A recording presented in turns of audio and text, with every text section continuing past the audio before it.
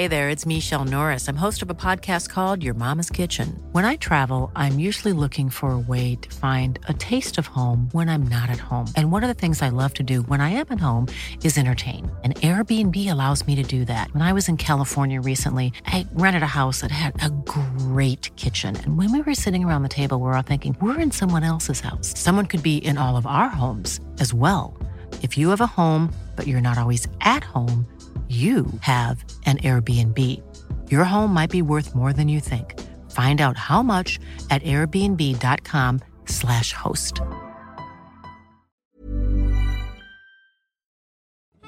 When Corey D. Williams accompanied his father, Billy D., to the set of Return of the Jedi, he had no idea he would end up as the skiff guard alien Klaatu battling Luke Skywalker after he had ignited the green in my favorite scene of all time. You know, we were playing a guessing game every day to figure out what was going on. And when we first got there, they had these T-shirts that they handed us that said Blue Harvest on them and hats and stuff. And I said, what is Blue Harvest? I thought we came here to shoot Star Wars, you know? Dad! And I was like, okay, what in the world is this? So then after a while, you know, I found out that, well, they were trying to sort of cover up the fact that we were shooting Star Wars there. So we all had this different stuff to wear that threw people off a little bit. But I was thinking at the same time, you know, what are they going to do when they see my father, Harrison Ford, and Mark Hamill and Carrie Fisher together eating dinner? You know, it's going to get pretty obvious because this was a pretty small town that we were in, you know. This is Steele Wars episode 150. Corey D. Williams, tales from battling Luke Skywalker above the Sarlacc pit and what to do when your dad betrays Han Solo.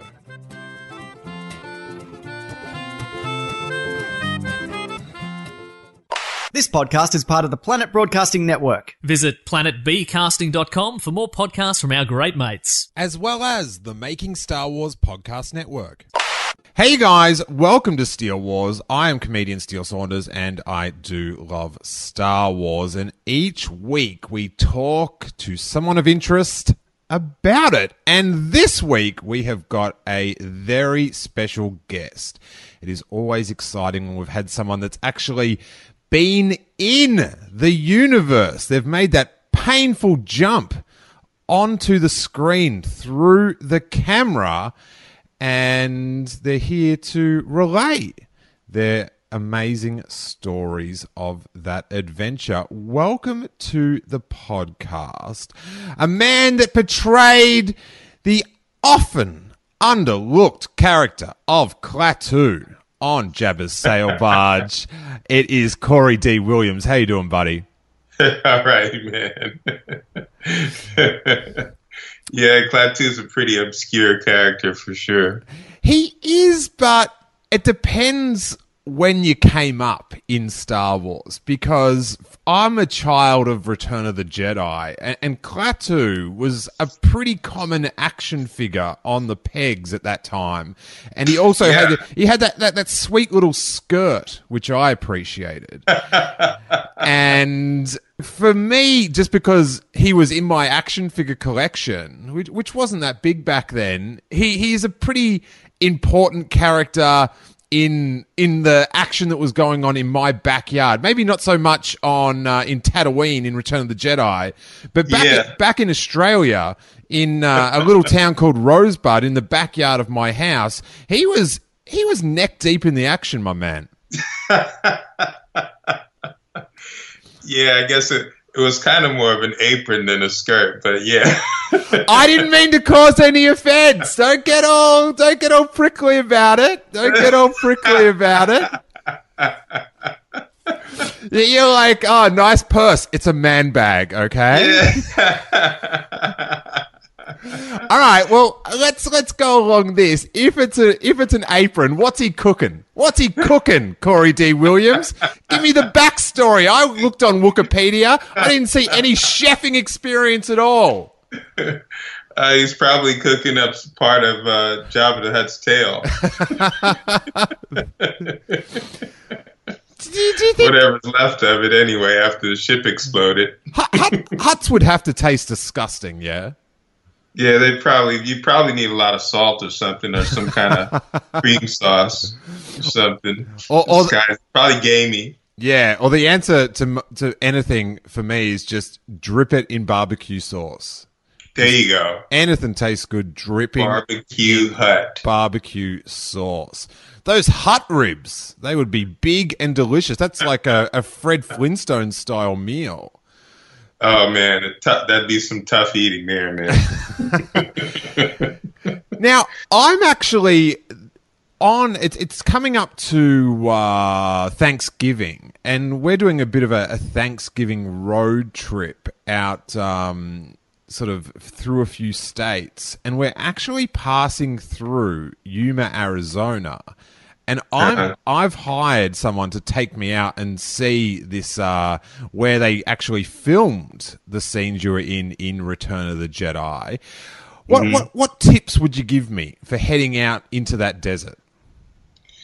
What's actually left out there? I have no idea. Did they leave up stuff, or are you just going to be looking at a pile of sand going, this is where it was?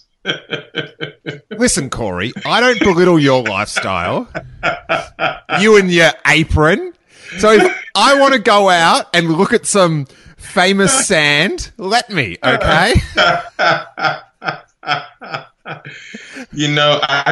can't even imagine how you'd even, I guess, everybody knows exactly where it was, but there was a fence around the perimeter of the set at one point.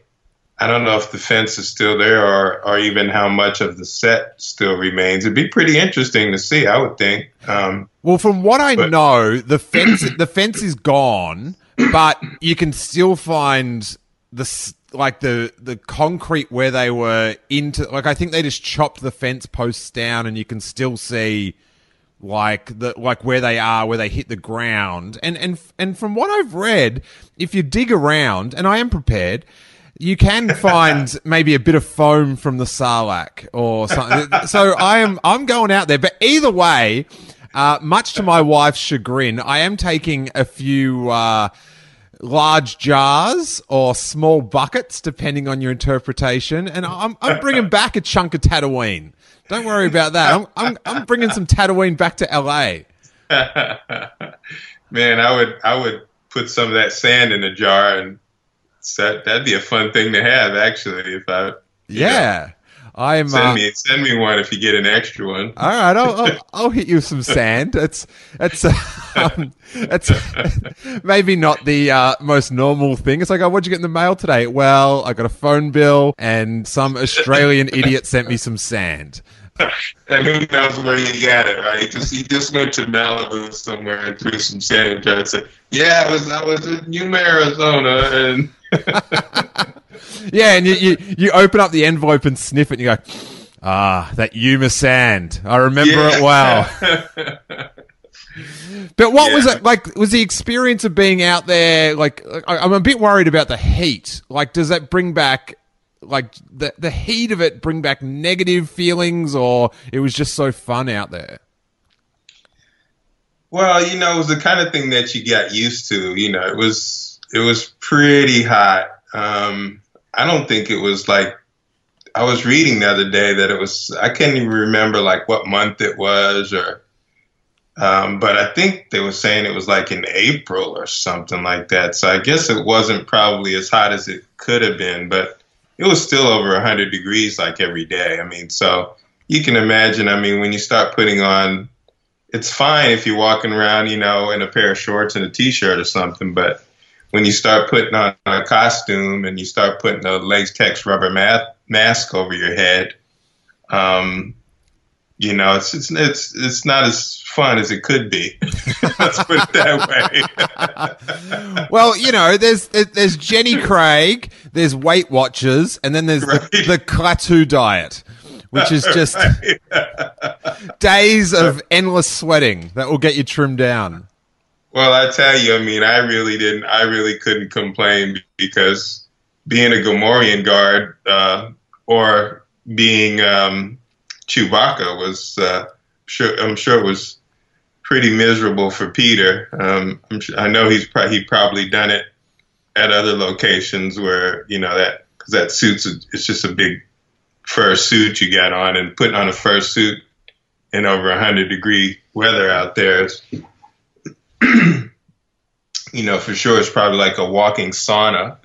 Yeah. Oh, you'd come out leaner. You'd definitely. Yeah. You have to do everything you can to stay hydrated and not, sweat out every, bit of water from your body you possibly could have. Yeah, you'd definitely be making weight for that week's UFC fight. You'd be feeling lean. You'd be feeling lean. Now, what got you out there to the Sarlacc pit? You're originally going to be a stand-in for your dad, Billy D, if I'm correct? Yeah, you know a lot, man. You got some details there. Yeah, basically, he asked me if I wanted to come out and work as a stand-in for him, and I reluctantly said yes. Reluctantly? No! Yeah, everybody thinks that's a crazy part of the story. It's like, of course Star Wars was very popular back then, but now it's sort of reached sort of a legendary status that, it didn't quite have then. But still, when you've been on a few movie sets and you know what movie shoots are like, it's not a glamorous thing. I mean, it can be really tedious and kind of really boring, and you're just kind of sitting there while people do the same shot over and over again. And so there's all that, plus the heat that I knew we were going to have to endure out there, and I was like, And plus we were working, Stephen Costantino, who actually ended up going with me, was a guitar player in our band that we had together, and he and I were working on an album at the time for our band that we had called Atmosphere, trying to finish up some music so that we could submit.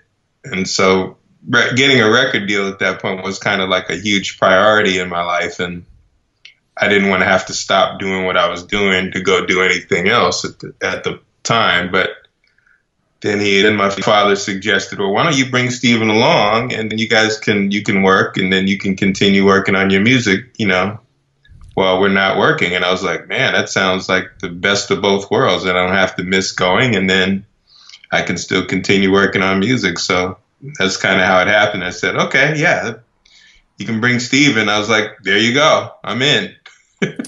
Oh my God. You get to go to a galaxy far, far away while working on your dreams of being a rock star. That's quite an April. That is quite an April, or whatever month it was. Yeah. I guess you could say that, right? Now, when you were out there, were you like, when we see like clips now of new scenes from the upcoming films, and we desperately try to put together, what's going on? Why is Rey saying that? Why is she holding this? Why is she looking that way? Like, were you much of a fan of the previous two films? And of course, your dad was in the previous one, The Empire Strikes Back. Were you right, sort of on set, sort of like going, all right, Luke's in black, Leia's a dancer, Dad's got a bone helmet. What's going on? Yeah, pretty much. I mean, I was a huge Star Wars fan, actually. I mean, I loved the movies, saw them multiple times. And, but yeah, I mean, they didn't even give you very many details when you're working on, when you're working on the movie like that. I don't think I ever saw any section of the script that didn't have anything to do with what we were doing, but, so it's kind of hard to figure all that stuff out. But we just kind of, we were playing a guessing game every day to figure out what was going on. And when we first got there, they had these T-shirts that they handed us that said Blue Harvest on them, and hats and stuff. And I said, what is Blue Harvest? I thought we came here to shoot Star Wars, Dad! And I was like, okay, what in the world is this? So then after a while, I found out that, well, they were trying to sort of cover up the fact that we were shooting Star Wars there. And so we all had this different stuff to wear that threw people off a little bit. But I was thinking at the same time, what are they going to do when they see, my father, Harrison Ford, and Mark Hamill and Carrie Fisher together eating dinner? It's going to get pretty obvious because this was a pretty small town that we were in. There weren't a lot of places to go. Yeah, so it didn't take long for people to figure out what was going on. They knew what was up. Well, it's strange. They brought out this Return of the Jedi poster trivia book when the film came out, and I remember having all the pulling out all the posters and sticking them next to my bed. I remember there was a Gamorrean guard, and I was fascinated with what the Green Pig Man was going to be up to in the film. But they had a little trivia quiz in this sort of fold-out poster book, and one of the trivia things was that the code name was Blue Harvest, and they had the little logo, and it's sort of the first bit of kind of background information I ever that I ever sort of remember ever learning. And I was so young, I didn't quite understand. I was sort of yeah, but when's that Blue Harvest film going to come out? Are they in this? I didn't quite click what was going on. But if only at first, yeah. If only when they explained to you what the fake T-shirts were about, that someone also explained to you what eBay was going to be in about 30 years. Because right. those T-shirts are quite coveted these days. Yeah, I mean, I have no idea what one of those goes for on eBay. I don't even have mine anymore. I think Steven still has his. He keeps everything. I don't know what happened to mine. One of my friends probably ripped me off. The interesting thing about how you're saying with the code name and then the fans ended up sort of finding out, it was kind of, one of the few times that Star Wars fans kind of got to be on set, actually be on a fence and look out to see where Star Wars was being filmed. There's been, because of the fantastic locations that the films are set in, there's been very few times where, just looky-loos can do that. I spoke to a guy in England that when they were filming The Force Awakens, he found out they were filming at a park quite near him, and him and his friend just left work and drove to Greenham Common where they were filming the Resistance base and didn't tell anyone. And I admired that, because I'd like to think that's what I'd do if I found out Star Wars was filming down the road. I'd just drop everything, leave work, and drive down there. But what was it like with the fans all scouring the fence down there? It was pretty crazy. Some days it was pretty crazy, but they tried to. It was a pretty remote location. I guess it was sort of near the border of California and Arizona, and Mexico was probably nearby too. But I mean, at any given moment, you could have 20 or 30 dune buggies or ATVs just coming over the dune. So they tried to sort of keep it as secret, as much of a secret as they could, because, when you're shooting, that kind of stuff can disrupt filming quite a bit. Mm-hmm. You got, Han's trying to do his dialogue and you hear a dune buggy in the background. But I think people, once people knew what was going on, a lot of people showed up, but I think a lot of them were kind of respectful of what was going on, and I'm sure they had their nightmares though, but I don't remember anything significant with that. I just think that I do remember a lot of people showing up sometimes and them being sort of in the distance. But they had this set that was built up so high, it was 2 or 3 stories off the ground, I guess, and you couldn't, all you could basically see was the horizon in the distance. So it sort of blended into the sand dunes that are far away in the background. And because a lot of this stuff was done before, all this huge CG stuff that they're doing now. So they really had to get a lot of the stuff was like real shots. Yeah. The set, though, to actually, for the people that did get to dune buggy out there, and I did find out that it is very unwise to walk out there.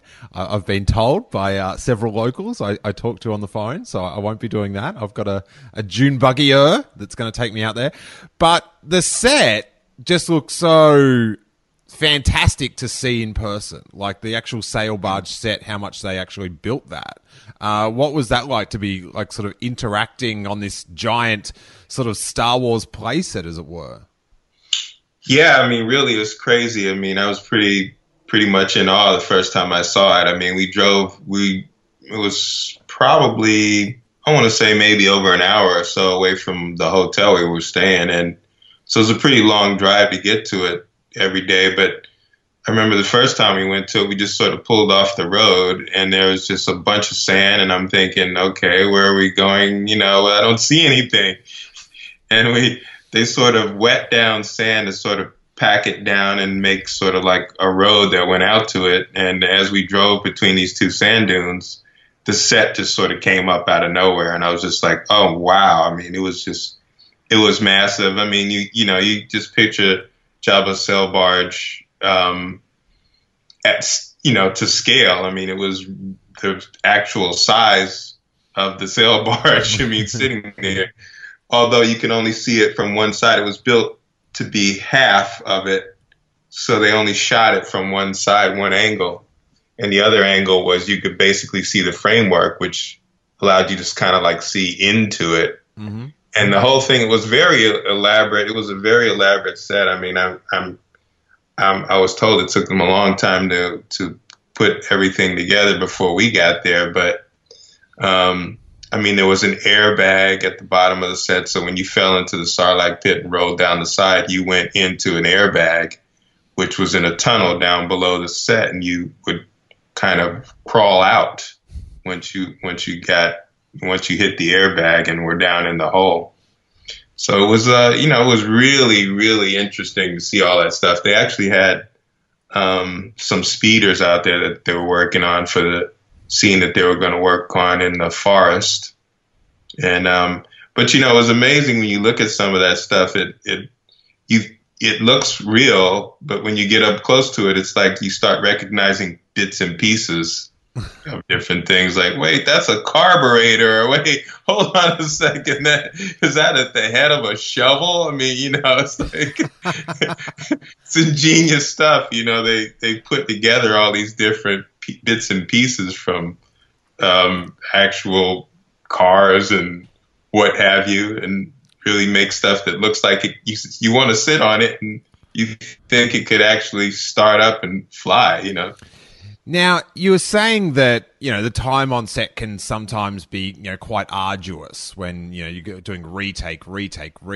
And, we have to also consider this is a retake of Luke Skywalker slashing an alien with his lightsaber. So they're pretty, exciting retakes. But did it surprise you? How long were you out there for? I think it was several weeks, a couple of weeks, I believe. When you saw the film and you're seeing all the different shots getting filmed, very clinically apart, like the Sarlacc pit battle, that's my favorite scene in all of Star Wars. And did it surprise you when you actually saw the film with the John Williams music and the fast editing and the special effects, just how exciting like that scene was? Well, I grew up doing editing, and I had a lot of experience editing and doing short films when I was really young. And in junior high school, we actually had a film course. In high school, we had a film course. And so, I knew a lot about how films go together. And I'd been on several other sets, with my father before. So I knew, that how different it could look when you're shooting than the raw footage. I mean, sometimes they would have what they call dailies when you go in and you watch the footage from the day, and they decide whether or not what they have is good enough to keep, or if they want to reshoot things and so forth. But so I was pretty familiar with the process, and so that aspect of it didn't surprise me a lot, but it was really, great to see how all the effects came together, because I don't think I'd ever been involved in anything that was that heavily, done with a lot of effects in it like that.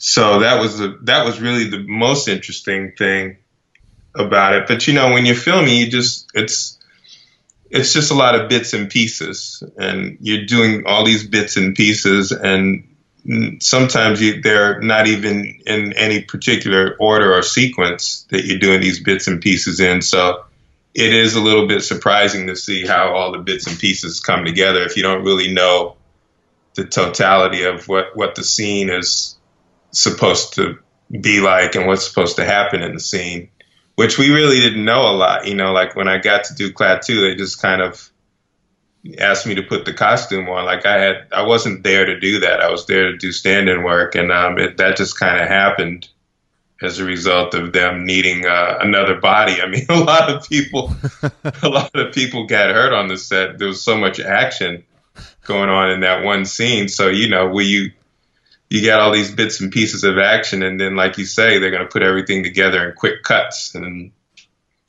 so, there's like this one point where I run towards Skywalker and he cuts my instrument, the weapon that I have that I'm attacking him with, in half.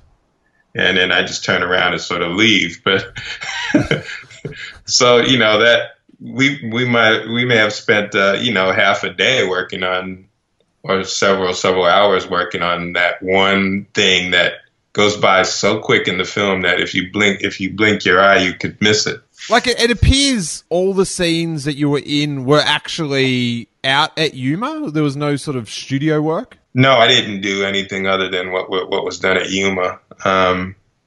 They did. I almost went, because I think some of the Ewok stuff was in the area of Northern California, I believe. But so I almost went with them to do that, but that didn't end up working out. I didn't end up going to do that, or I probably would have ended up with some sort of stormtrooper uniform on or something, Or an Ewok basketball player, one of the two. Yeah, yeah, an Ewok basketball player, just a really tall one. Just a really, really tall one. No, I don't think they had too many tall Ewoks in the film.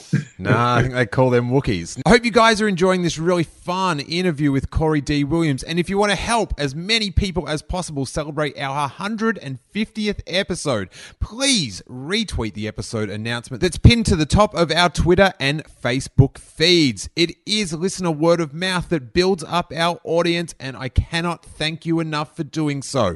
Also, while you're at it, get onto iTunes and leave us a sweet 150th episode 5-star review. Thanks. Now, how old were you when you were doing this? About 22 years old, yeah. Nice. So was it a thrill that you sort of got, called out to do this Klaatu? You're there just to stand in for your dad. And then, the next year you've got an action figure of the character you portrayed. Were you excited by that, or? Well, the funny thing is that you mentioned it. I really had no idea there was even an action figure. I didn't know anything about it, really. Believe it or not, I didn't find out that there was an action figure until probably like it might have been like the 30th anniversary of Return of the Jedi.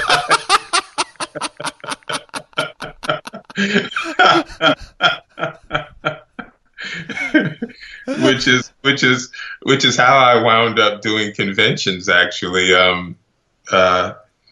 Our manager, Derek Mackey, who manages my father at conventions and sets all that stuff up for him, he asked me if I wanted to do some cons, and I was like, I don't know, I don't know if I'd be too freaked out, sitting there and probably have people know more about Star Wars than I do. But yeah, he asked me, he saw a photograph of Steven and I that I had in my gym. I have a fitness trainer. I've been a fitness trainer for 25 years, and So I have this photograph in my training studio, and it's me with the Klaatu mask down in front of me, and Steven standing next to me in a Gomorian guard outfit. And he saw it, and Derek saw it, and he says, like a lot of people would probably be interested in the, having that signed, or like in your character in general. Probably, I believe it's an action figure, and you haven't been signing. And I was like, are you kidding me? An action figure? What? So he said, well, let me do some research and let me get back to you. So he did some research. He got back to me and said, yep, indeed, it's an action figure, man. And people collect those things, and you have not been signing them. And I was like, what? So, I was pretty terrified about going to a con and sitting there and signing autographs. But, after I did it the first time or two, it got to be easier, and people were really nice, and it's kind of fun. And, another reason why I kind of agreed to go out and do it is because when my father's there, we get to spend time together, which, otherwise is sometimes very difficult with us living on opposite ends of the galaxy here, and doing, both of us doing our own thing all the time. So it was kind of like a good excuse to spend some time with him, and that's awesome. And hang out with fans and stuff, which I really enjoy, because I'm a huge fan myself. So it's just really fun to hang out with other people that are into it, way more into it than I am, for sure. But it seems like you've really taken to the fun of the conventions. Like you've got a couple of tracks up on YouTube, the Cloud City Funk sort of series of tunes, and like it's sort of like really fun music with the sort of, I guess the video clip is of you sort of engaging with all the crazy different costume characters, and yeah, it's a really good. I watched the one from Orlando where I was, and it actually made me a little bit Orlando homesick. Not that, like, just because it was like all the same, like, oh, I know where they are in that hotel, and I remember seeing that costume, and I got very, I want to go back to Celebration. It was so much fun. How did all that come about? Well, that's a nice segue you made, by the way, there.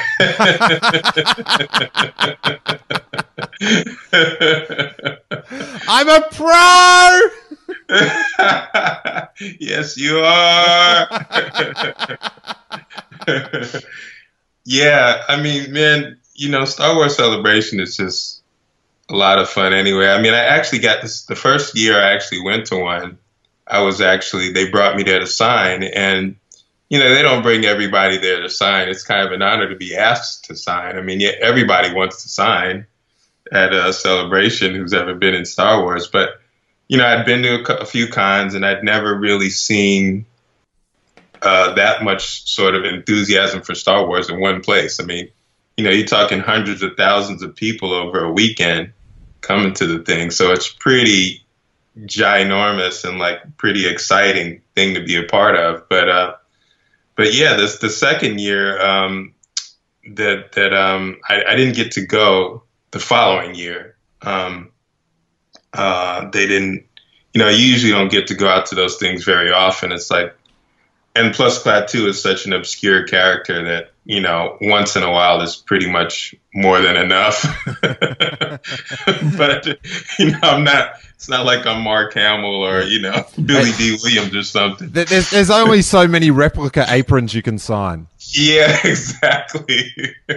Or, there's only so many Klaatu toys in existence. Right. To be signed. But, I signed posters and all kinds of stuff too. But anyway, yeah, the following year, I want to say, I wasn't supposed to be going. But we had a song that a groove that we did that have a music project called 3D Nucleus. And what we do is we create music through improv. We get together and maybe two or three of us will start playing something, and then we record everything that we play, and then I go through and I edit all the best bits and pieces of what we do. So there was one sort of groove that we did where James Wen, who's the second, who's our drummer, plays with us all the time.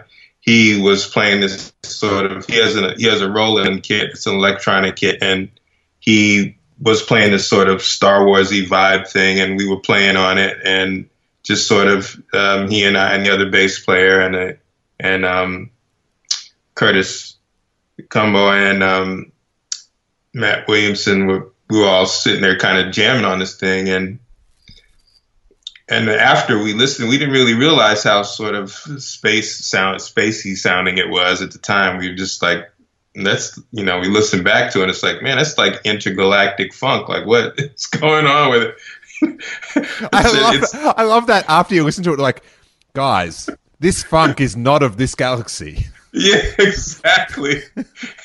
And it's not like we're sitting around, going, hey, let's do a bunch of Star Wars grooves, that would be way too obvious. So we weren't even thinking about that at the time, but it just kind of happened like that, sort of. And Jamie Stangroom, he's with the BBC. You know him, right? Yeah, I know Jamie. Yeah. Jamie asked me if I had a piece of music. He was going to do a Cloud City parody with my father, and I said, "Yeah, I think I have something that would fit just right." As a matter of fact. So he said it would be, because he knew I had a music project, and he was like, it would be great to have some of your music in the parody in the background. And I was like, yeah, I'm totally down with that, man. Nice. So I gave him the track, and I said, you let me know if you want me to do anything to it, or if you think it fits. And he heard it, and he was like, man, I think that's perfect. So, I mixed it up. One of the other members of our project, Matt Williamson, is a sound engineer, and he and I both have a lot of experience mixing and recording. So we get together and we do a lot of final mixes together. It's kind of cool to have somebody else to bounce ideas off of too. But yeah, we did a final mix, sent it to Jamie. He put it in the parody, and then that was kind of that. And then we were just thinking, man, it would be really cool to shoot a video around this song and somehow use some of the footage from the parody and other Star Wars related footage. And wouldn't it be cool if we went to Celebration and shot it? I was like, now, where else can you find that many people dressed up in a Star Wars costume? Nowhere. I mean, so I thought, wow, this would be the perfect opportunity to kind of get together and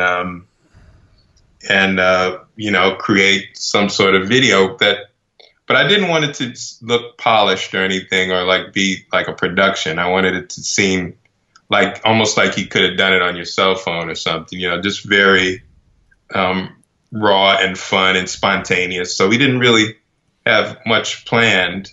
We just kind of made it up as we went along. And I have a lot of friends who are in the 501st Legion who started hitting up people and saying, hey, are you going to be there? What are you wearing? And when are you going to be wearing it? And on what day?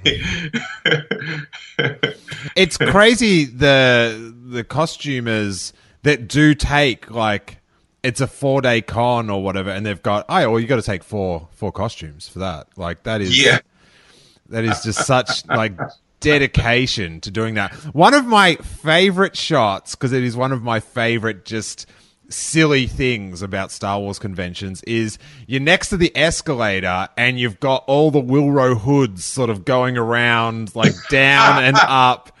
And I love the whole spirit behind Wilro Hood, which most people listening will know, but he's like a guy in an orange jumpsuit, and when Lando Calrissian says evacuate, he runs in the background with an actual 1979 model ice cream maker. And I think because we had so long to watch these 3 films without any other films, like, we really, like, stared in the background, like, more than any film's ever been, like, analyzed in the background. And, someone's like, here's this guy.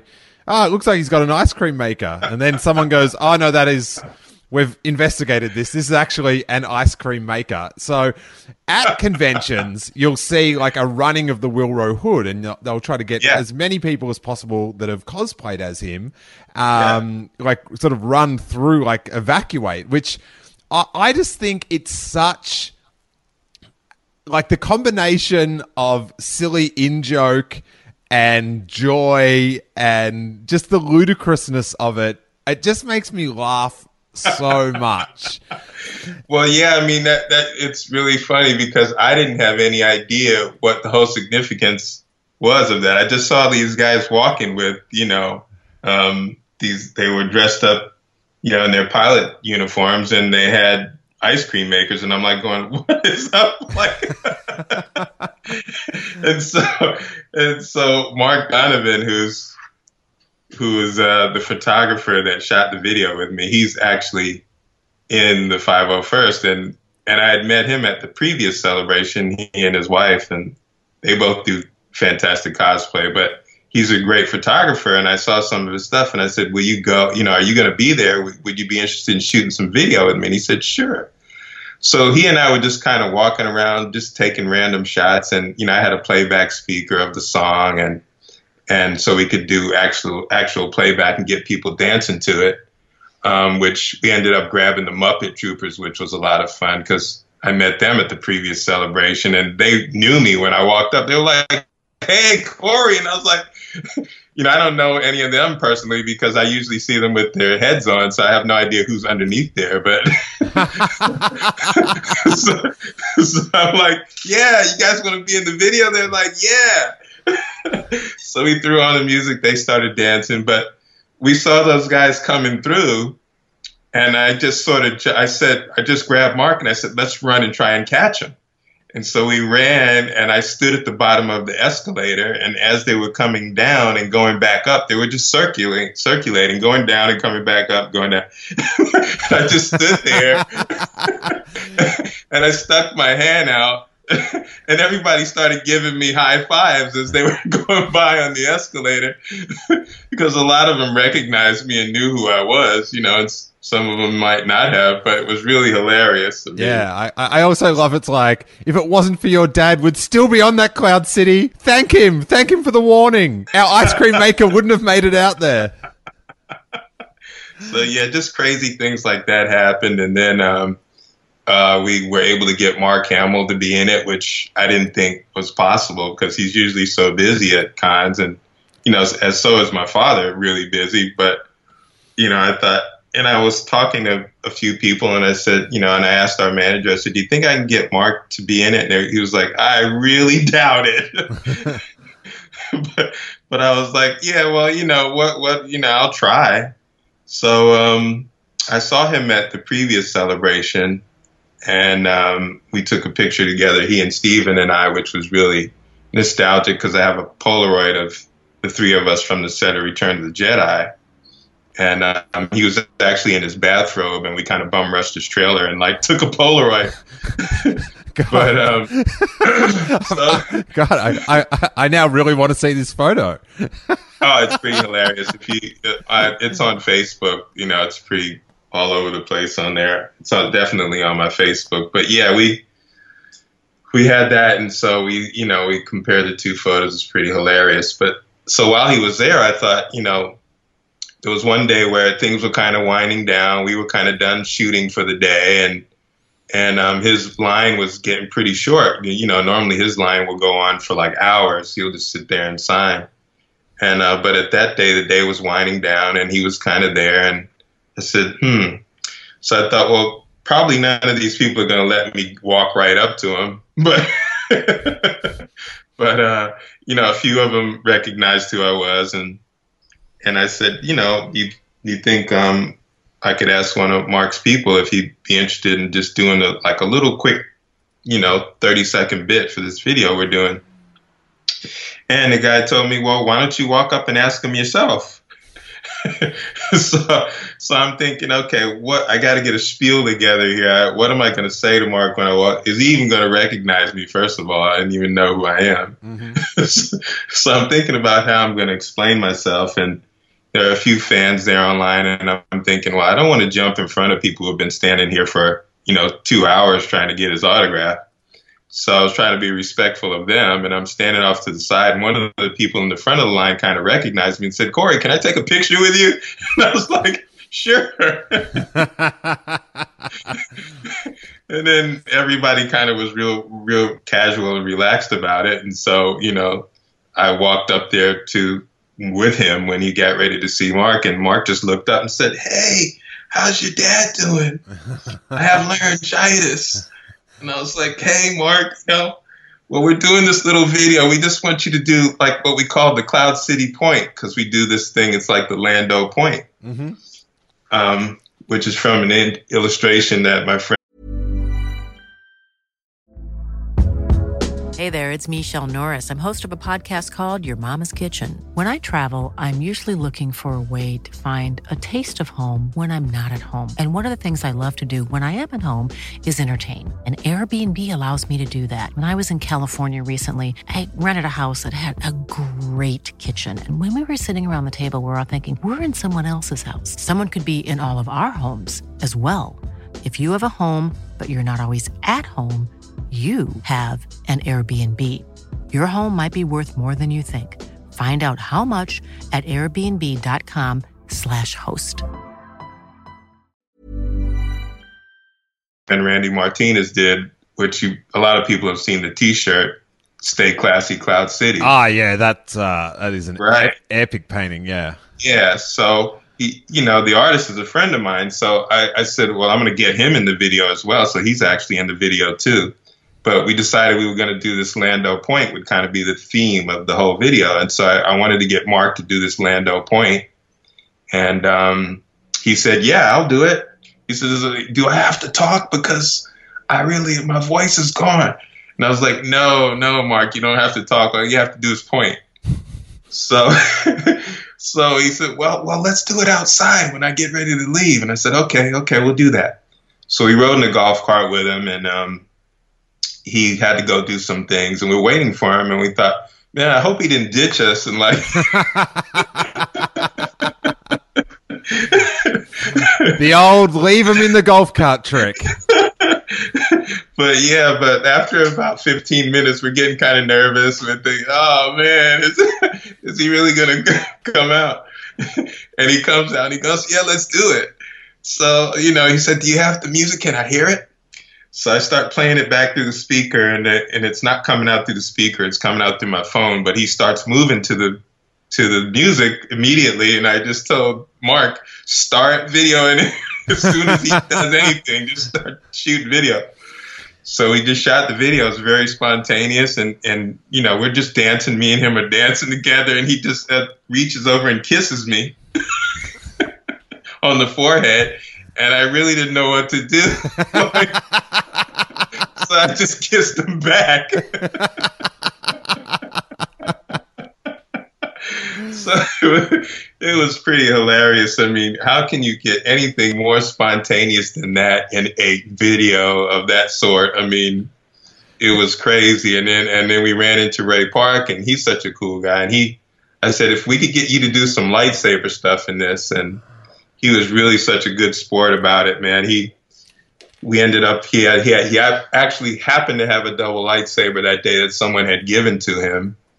The makers of the saber, I think, and we got him in the back where it was kind of a little bit dark, so you could see the lightsaber. And he started doing all these moves, man. And I had no idea that he could break dance and pop lock, and yeah, it was quite strange to see Darth Maul do the lightsaber to the music. Like, it was like a nightclubbing Sith Lord. He had moves. He was feeling the beat. He does have moves, man, and he kept wanting to do take after take. I mean, I thought, well, maybe we could get him to run through it one time. That'd be great. And he really got into it, man. After the first take, he said, man, I'm warmed up now. It's like, what, you want to do another one? Yeah. So I have so much great footage of him, doing that. I decided to edit some of that video into the sequel, which we did, which is called The Beat Strikes Back. And that we actually shot at Dragon Con this past September. So Nice. On home turf.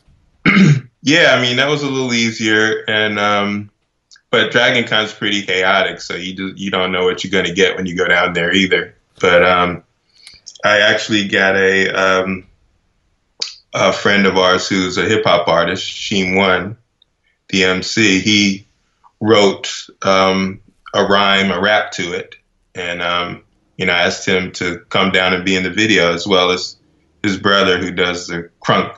He does this character called the Crunk Jedi, and Ron. And so they both came down, and I got them to be in the video with us, and as well as Eugene Strider, who's known as the Hip Hop Trooper. He was in the first video too.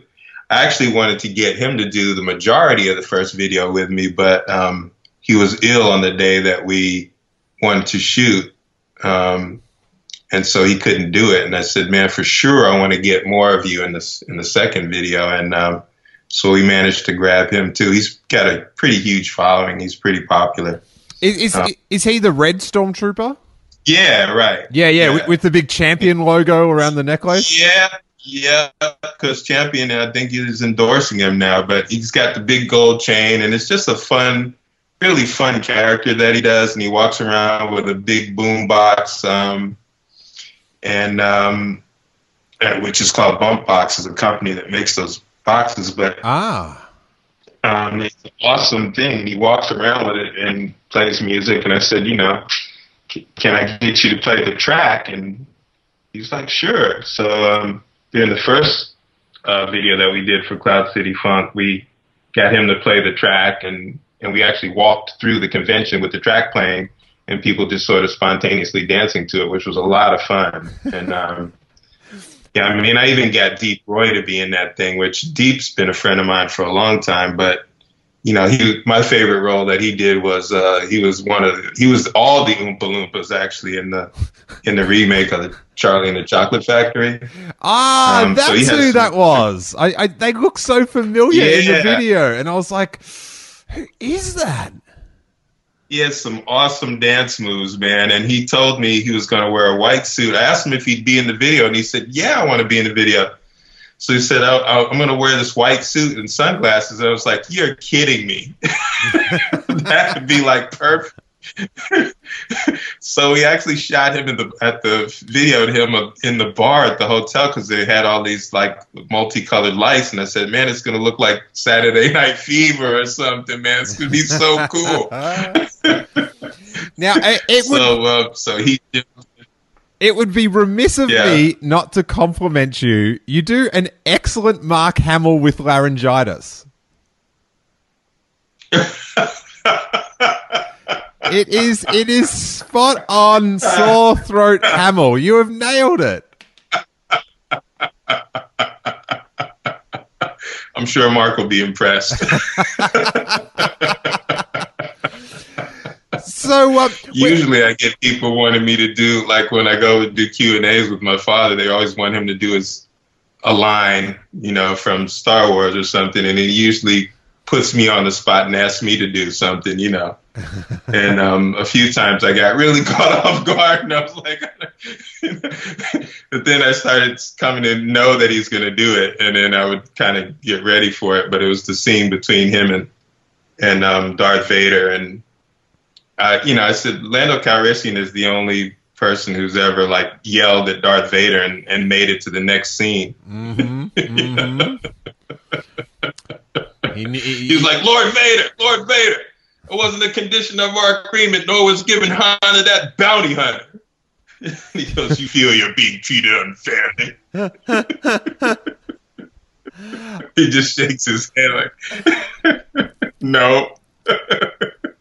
Good. It would be unfortunate if I had to leave a garrison. Now, I'm wondering, going way back, like, what was your first memory of Star Wars? Were you into it before your father was involved?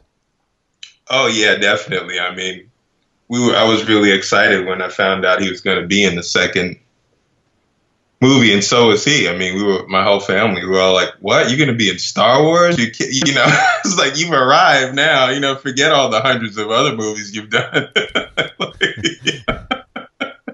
You know, I mean, he's got a huge, expansive career, and he's done some great films. And you know, he was nominated for an Emmy and for his work in Brian's Song, where he played Gil Sayers. But I mean, and Lady Sings the Blues. So I mean, he's done some really good stuff.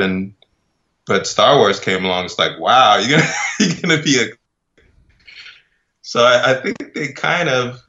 I think he told me they kind of created that role around, you know, around using him because, you know, really the character really fit him. I can't see anybody else. I mean, they're going to redo it and have Donald Glover doing it and stuff. But, you know, it'll be a different thing.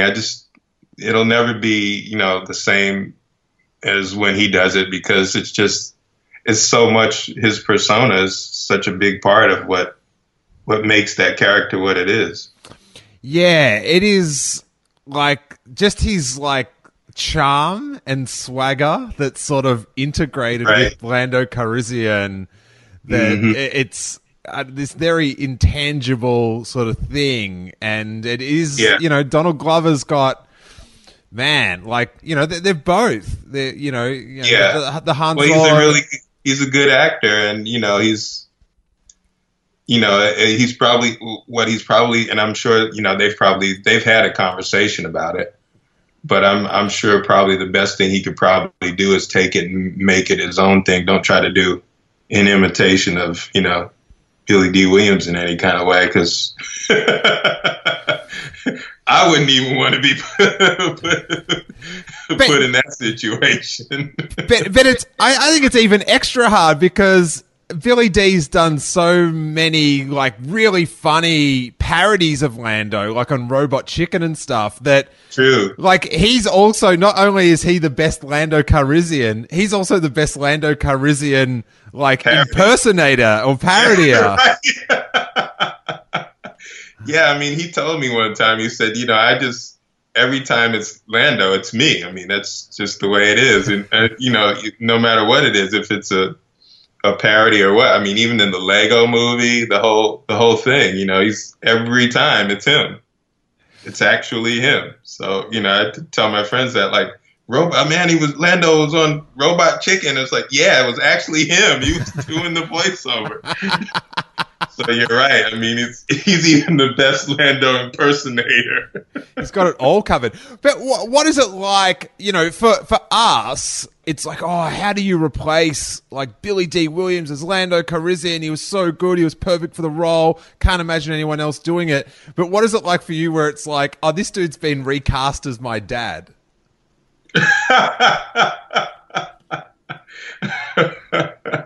Well, you know, I wouldn't say anything negative about people or, you know, have anything bad to say about things. But, you know, those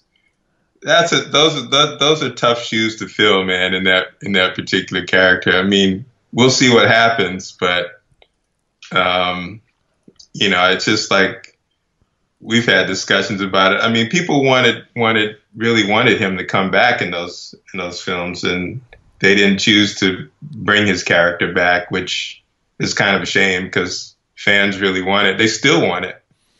But, you know, as time goes on, it's just less and less of a chance of it actually occurring, I guess. But, you know, there is only one Lando, man. I'm sorry. I mean, and I'm not just saying that, you know, because he's my dad, but, you know, it's a tough one. That's a tough one, man. I mean, it'd be like somebody trying to be Luke Skywalker or Han Solo. You know, it's just those are iconic characters, man. It is tough. That are associated with the people that play them, you know, pretty heavily. So.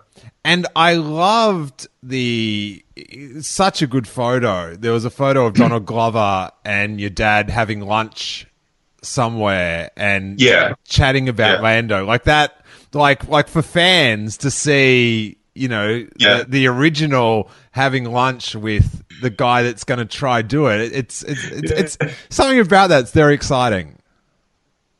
Yeah, it's kind of like the nod, you know, it's like the passing of the torch kind of thing. Yeah, or it's some weird like Looper or Back to the Future thing where you're like Like a Lando off. Oh.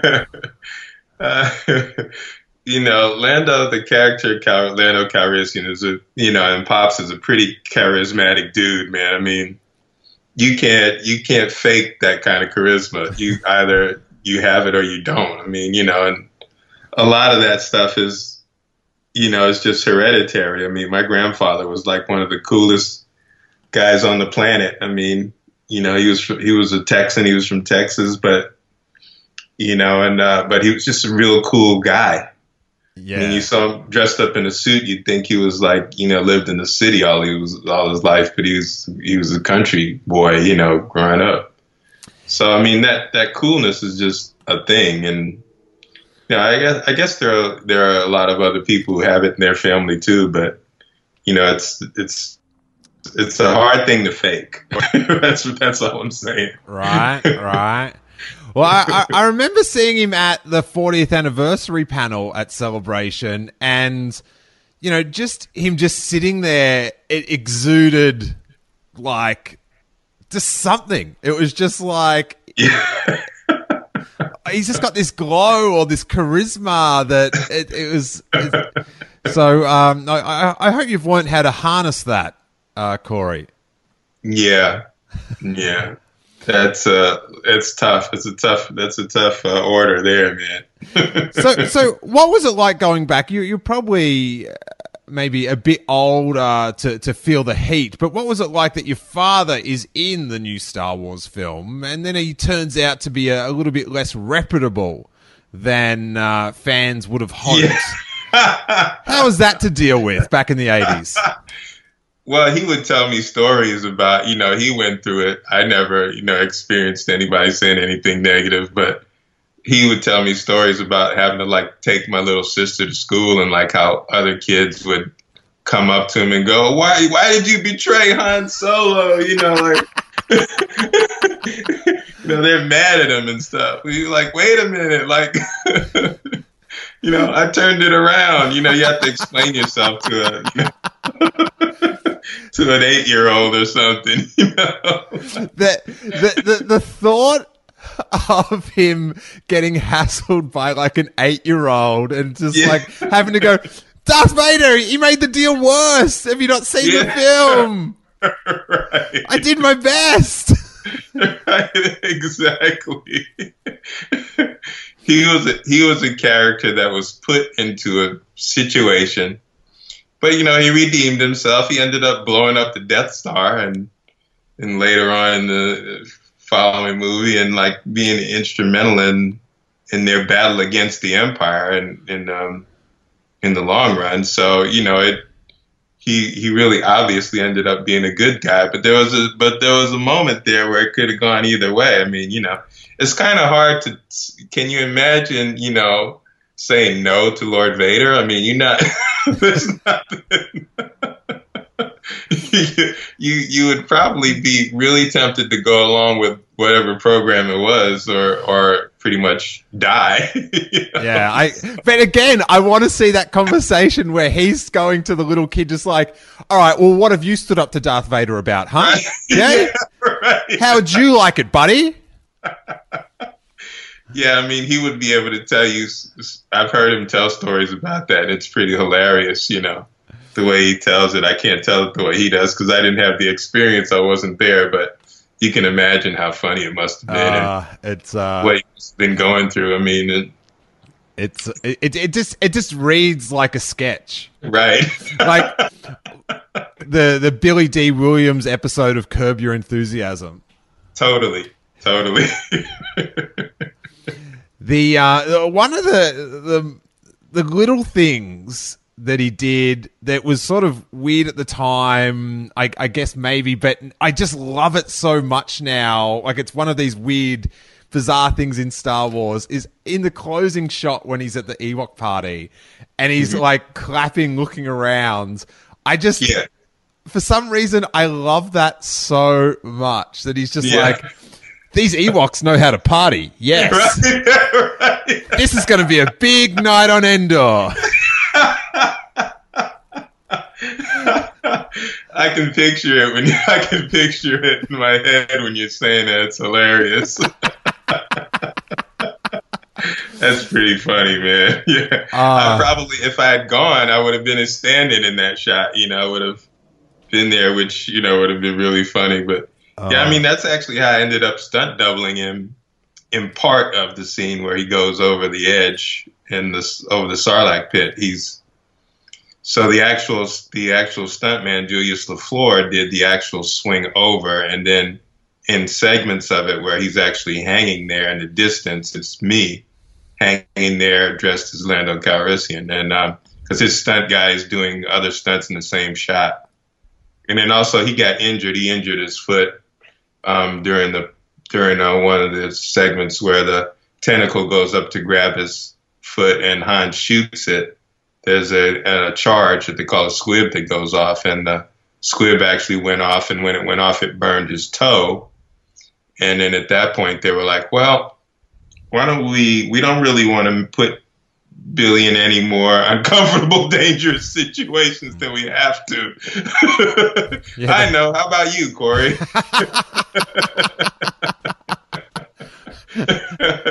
And I was like, yeah, what do I have to do? I had martial arts training. I was really fit. I've been fit most of my life. And I was like, it was just a physical challenge to me. I'm just like, yeah, let's do it.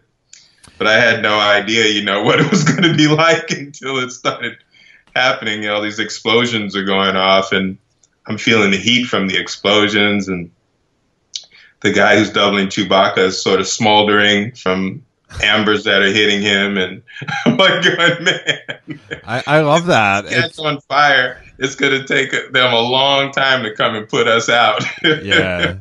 They like go to your dad, is this your only child? No. And he goes, well, how would you like to do the stunt then? Right.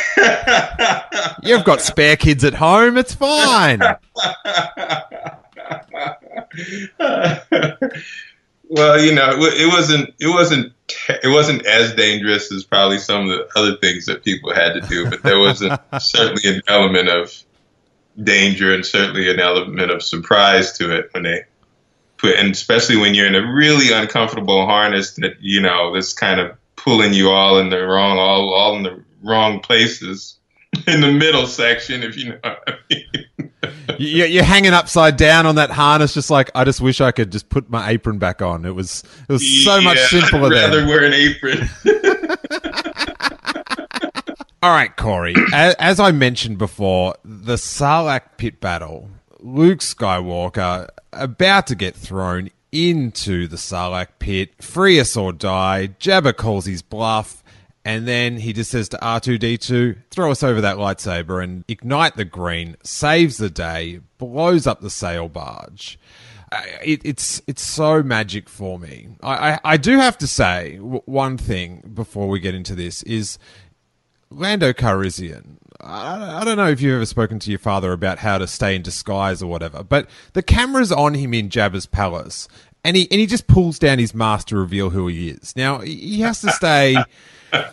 like, he doesn't have a beard on under there or anything, so I'm not sure if you can discuss this with him, but he has to be more incognito, don't you think?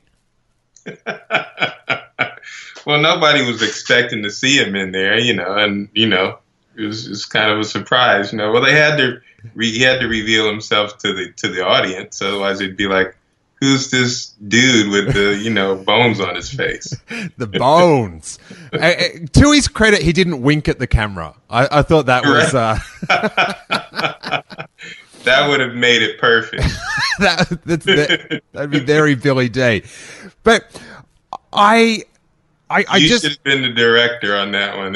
Yeah, maybe. I don't think I could deal with George Lucas looking over my shoulder the whole time and wearing a flannel. It's a hot day. It just bothered me. But in making that iconic scene of Luke Skywalker getting the lightsaber, doing the forward flip, grabbing it, and cleaning house. Do you recall them filming that? Just little things like, R2-D2 with the lightsaber sticking out. Was there and what was it like to watch it sort of come together? Like, could you sort of work out which way the plot was going with that? Well, I was watching it from various angles on different days, and so everything isn't when they shoot. It's not necessarily in the correct order, so all of these things are sort of out of order, and you're not really sure how all of this is going to piece together. But he springboards, off of that plank, and then that's one cut, and then you might have his stunt double do a flip, and that's another cut, and then you might have him landing on the deck, which is another cut. So basically, as Klaatu, I was up on the deck a good portion of that moment in the scene, but there was also times where I was actually inside the inner workings of Jabba's sail barge, just looking out at what was going on. I actually took some behind the scenes shots from inside there, and you can look. I was looking right down to the skiff, and then I had a couple of shots that I took looking from one of the cannons, right down one of the cannons that was on the deck toward the skiff. Nice. So this is some cool, behind the scenes shots that I took from up there. But yeah, I kind of got to see different things from different vantage points. And like I said, I wasn't really absolutely sure how all that was going to come together. But yeah, you're right. It is a pretty kind of amazing scene in a moment in the film, which is, even more important, more significant. I just have to pull you up there. It's not like amazing or great. It's the best thing that has ever been projected onto a giant white wall. Okay. Okay. I'm very serious about this, Corey. I'm very serious. Okay. That is. We're not going to come to blows over it, are we? Oh, we're going to come to something, buddy. We're going to come to something. Was there anything in that scene that you remember getting filmed that maybe didn't make the final cut? Well, that would probably be a lot of the accidents that occurred.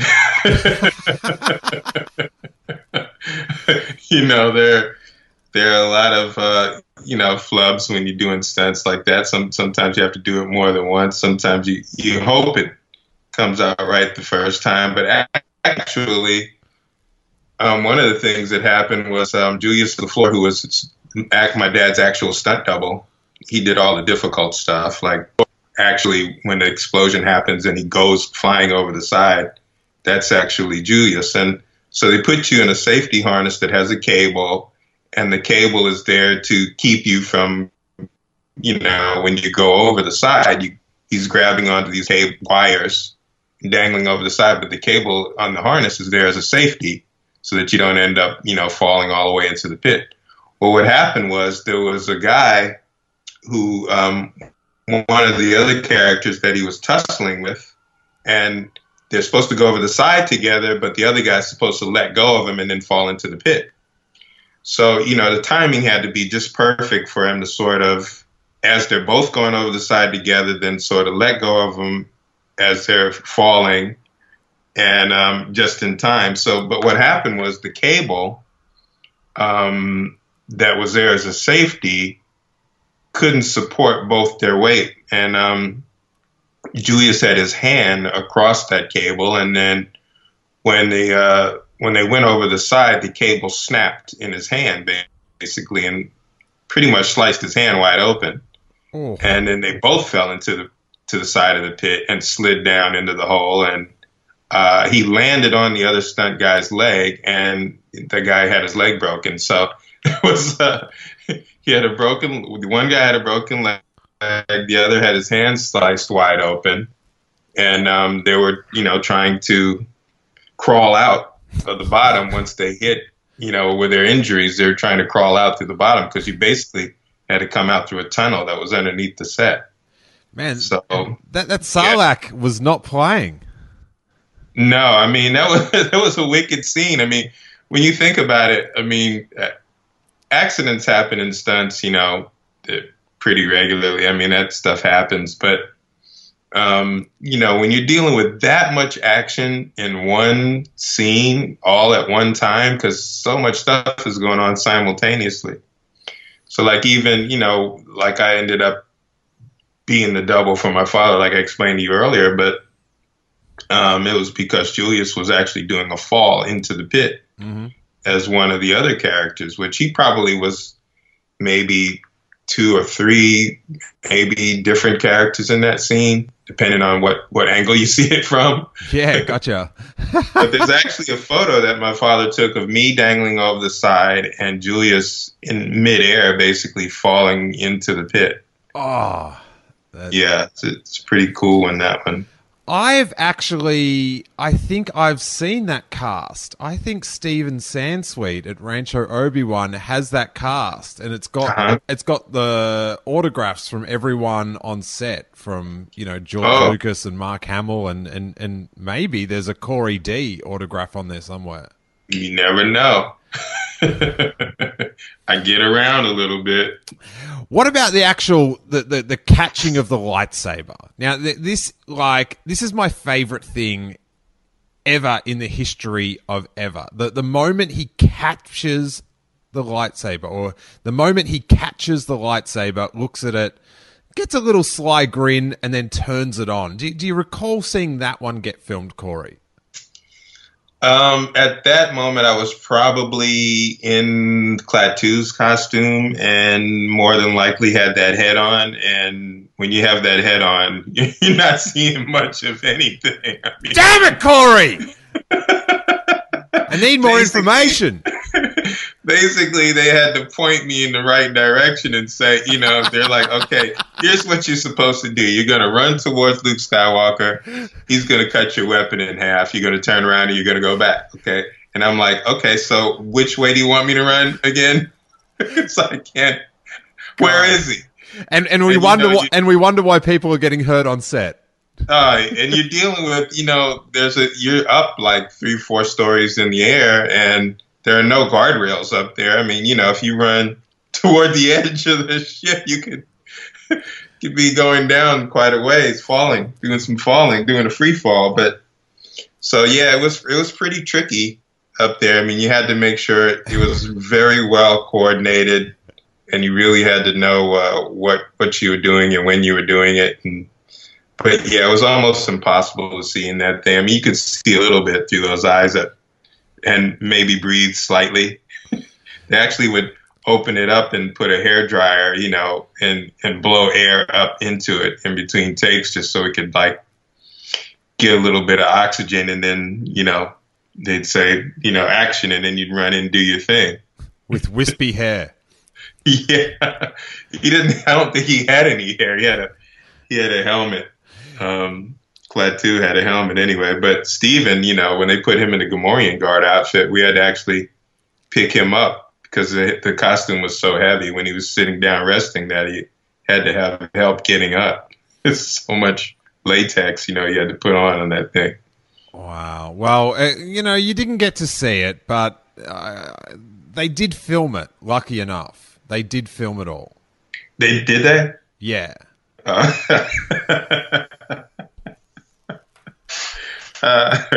Oh man, Corey, thanks so much for sharing all your stories. It's so cool, and I think it's so cool that the way that you've sort of integrated yourself into the fan community, and you're sort of getting a part of that. And as I said, it made me a little bit Celebration homesick when I was watching the video, and seeing people have such fun and stuff. Like the conventions are just little weekends of bliss and fun.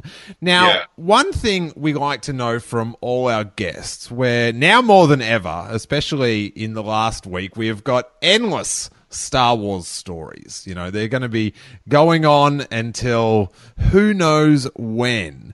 Right. What would you like most to see happen in the Star Wars universe, in all this storytelling that's going to be taking place?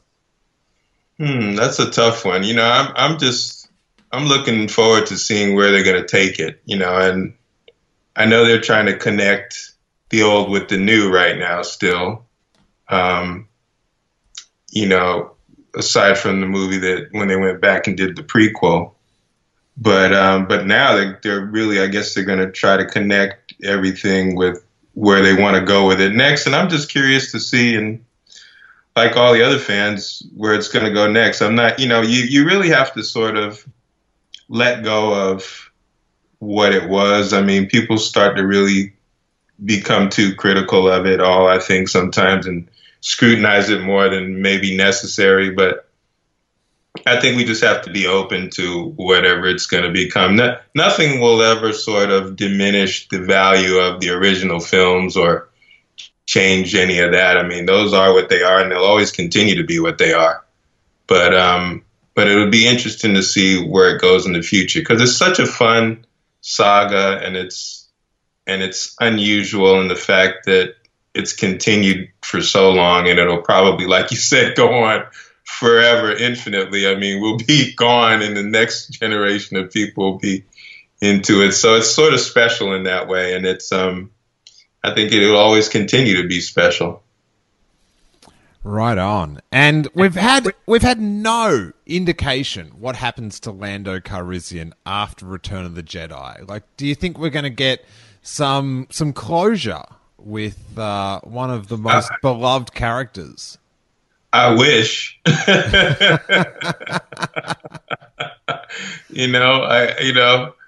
If they feel like it's important enough. I think it's important to the fans. I think everybody would like to see it. I mean, that would be a really cool thing. I don't know what they're going to do with this, movie with the character, where they're going to take the character.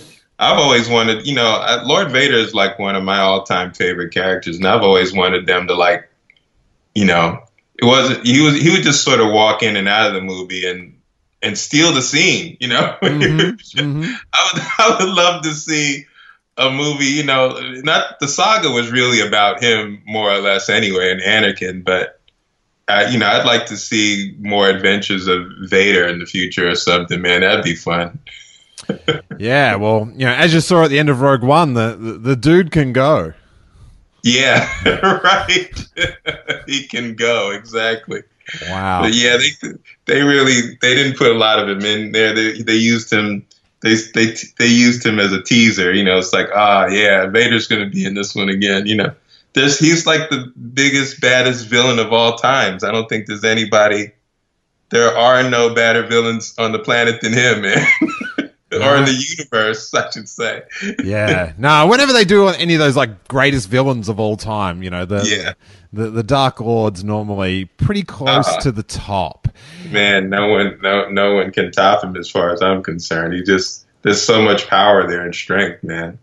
Now, where can the good people of the internet track you down and catch the Cloud City Funk?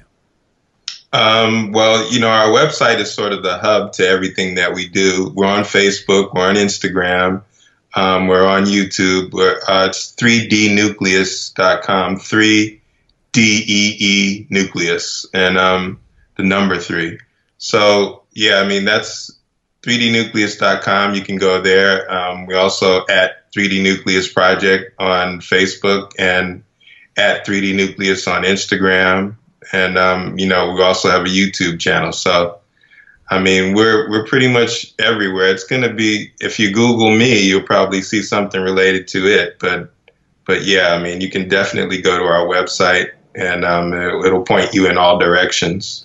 Nice. Well, there'll definitely be a link to the YouTube videos in the podcast show notes. So if you're listening to this on your phone right now, just scroll down a little bit and there'll be a link, and that will take you directly to those clips. That they're super fun, and it does sort of capture the bizarre circus that is a Star Wars convention with the costume characters and people. The one thing I love about the conventions is just like you're talking about your friend that's the hip hop trooper, is the way people take their interests and then mash it with Star Wars and express themselves at the conventions. It's a real special thing, I think.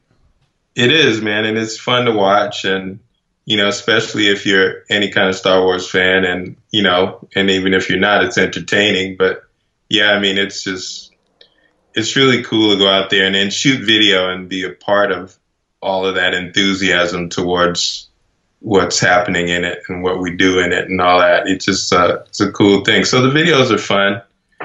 they're fun to watch, and we've done 2 of them so far. We'll probably do more, I'm sure. We'll see what we can come up with next, but yeah, it was a blast. All right. Well, I am the next time you're at a convention that I'm there, I want to do some pointing.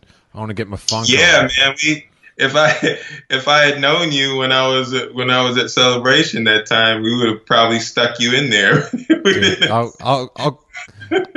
I'll kiss you far more passionately than Mark Hamill did. Okay, that's my promise. I'll throw you down, man. So, are you going to edit this thing down to about 20 minutes? What? Nah, man. People actually listen to a whole hour-and-a-half podcast? How dare you? How dare you? Yes. Corey, thank you so much, and may that force be with you. Same to you, my friend. Thank you for having me. Hey, you guys, thanks for listening to such a fun chat with Corey D. Williams on our 150th episode ever.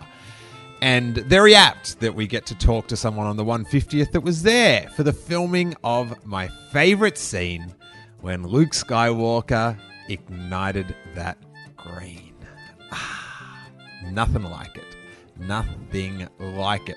Now, while it is our 150th episode, there are about, I think, 320 episodes, including all the bonuses, in our Patreon feed. And it's only been with listener support that we've been able to record all these episodes, and it can only continue with it. So, on this prestigious 150th episode week, if you want to throw in $3 to support the podcast for the month and test out the Steele Wars Patreon Content Club. All the episodes, full length, 150, plus all the bonus episodes. You can go back in time, and I think we've really built up a great collection of pretty timeless Star Wars interviews. There'll be a few things that, looking forward to The Force Awakens, whatever, but for the majority, the interview episodes can be listened to at any moment in your Star Wars fandom. And it is super simple to sign up, just $3, and you get an RSS feed, and any episode that you want will be delivered to your podcast app of choice, just like any other podcast. And all the new episodes download without any mid-episode interruptions or advertisements. So it's straight through. You can check that out at patreon.com/Steele Wars. And just of late, our 2 Making Steele Wars episodes, where Jason Ward and I try to work out what scenes go where in the teaser and trailer, has people been loving those. So it's not too spoilery, but we just try to work out where stuff goes. And I've got, to be honest, no idea what happens in the last, 20 minutes of the film. But people have been really enjoying that.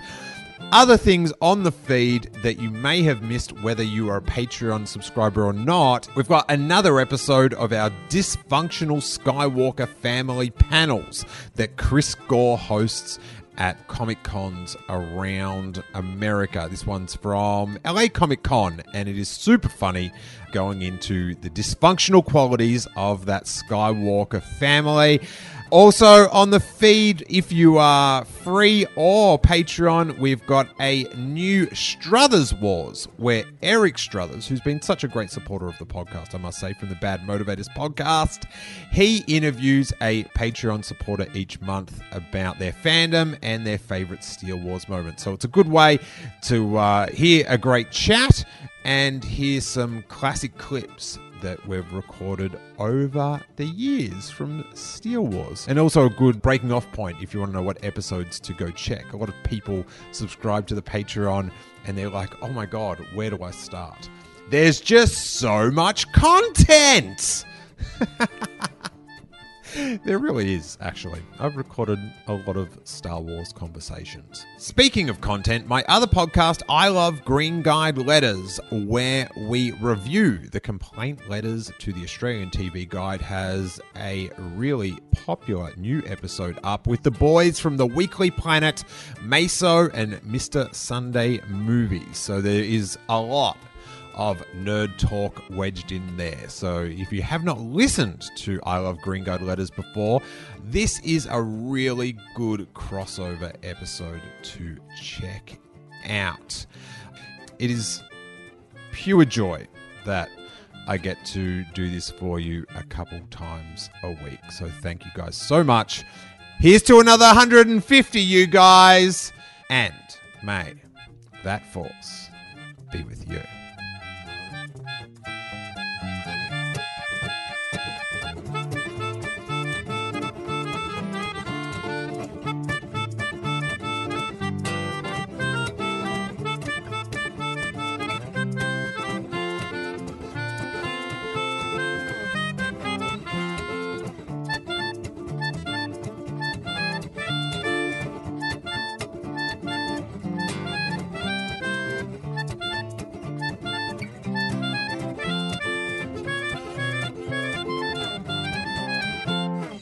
This podcast is part of the Planet Broadcasting Network. Visit planetbcasting.com for more podcasts from our great mates.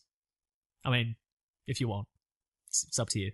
Also, for more Star Wars podcasting, check out the Making Star Wars Podcast Network at makingstarwars.net.